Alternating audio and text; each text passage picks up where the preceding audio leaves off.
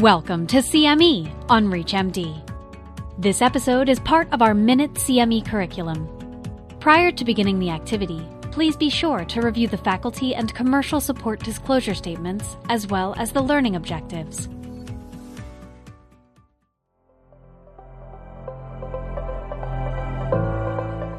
Hi, I'm John Strickler, Associate Professor of Medicine at Duke University Medical Center in Durham, North Carolina.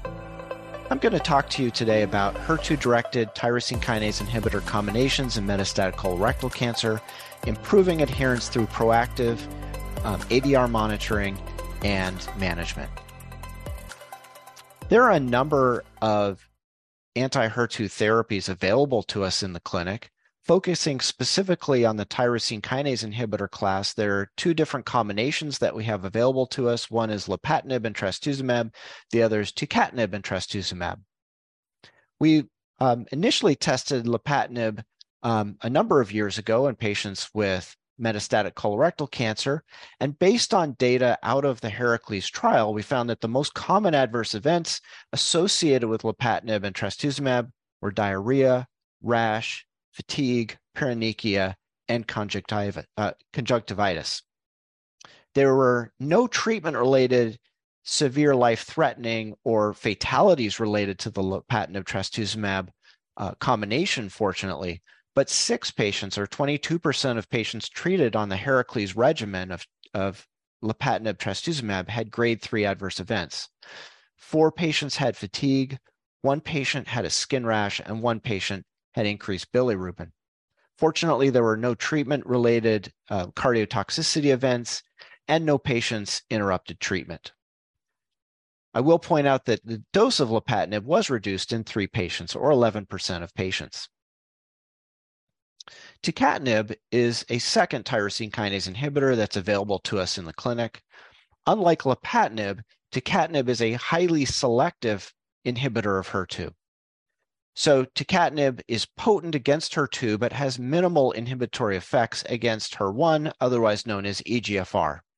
And because of that, it has lower rates of diarrhea and rash.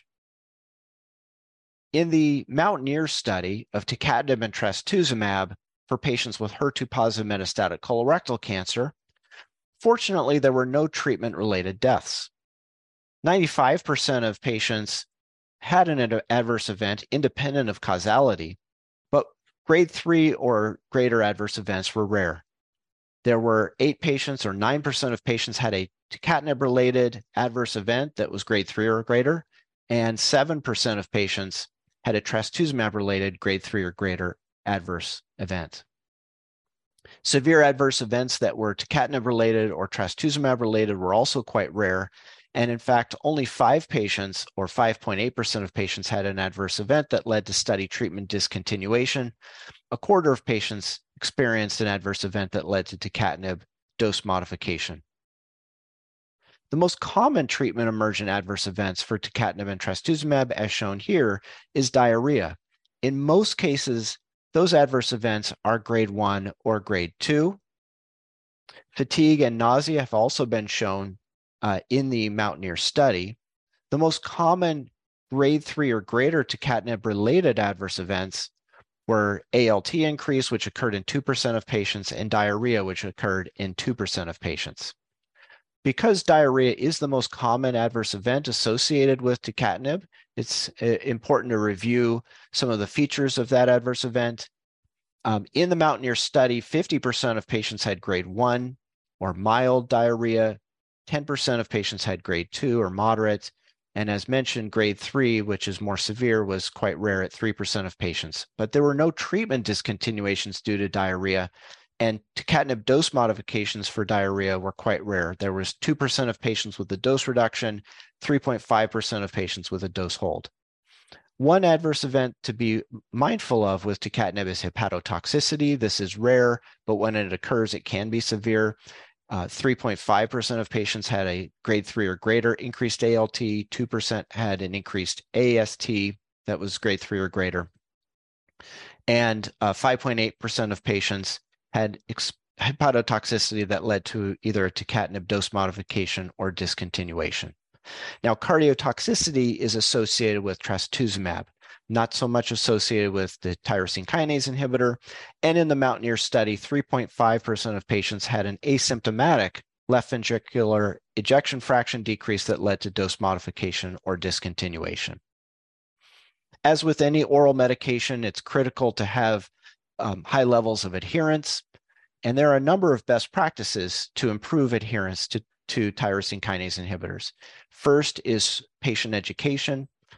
Second is involvement of the entire care team in that patient education, from the patient to the doctor to the pharmacist, nurses, family, and caregivers. We also find that it's helpful to have increased clinic visits and nurse outreach during the first 1 to 2 months of treatment, particularly as the patient is becoming accustomed to this new treatment and any adverse events that they may be experiencing. As mentioned, diarrhea is the most common adverse event associated with tyrosine kinase inhibitors, and proactive use of antidiarrheals can improve adherence and improve the patient experience on this treatment. Additionally, it's important to be proactive, as at times dose modifications may be necessary for intolerable rash, fatigue, or other adverse events. Thank you very much for joining me today.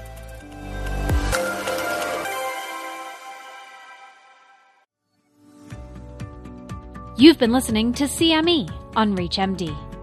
This activity is jointly provided by Global Learning Collaborative, GLC, and Total CME Incorporated, and is part of our Minute CME curriculum. To receive your free CME credit or to download this activity, go to reachmd.com/CME. Thank you for listening.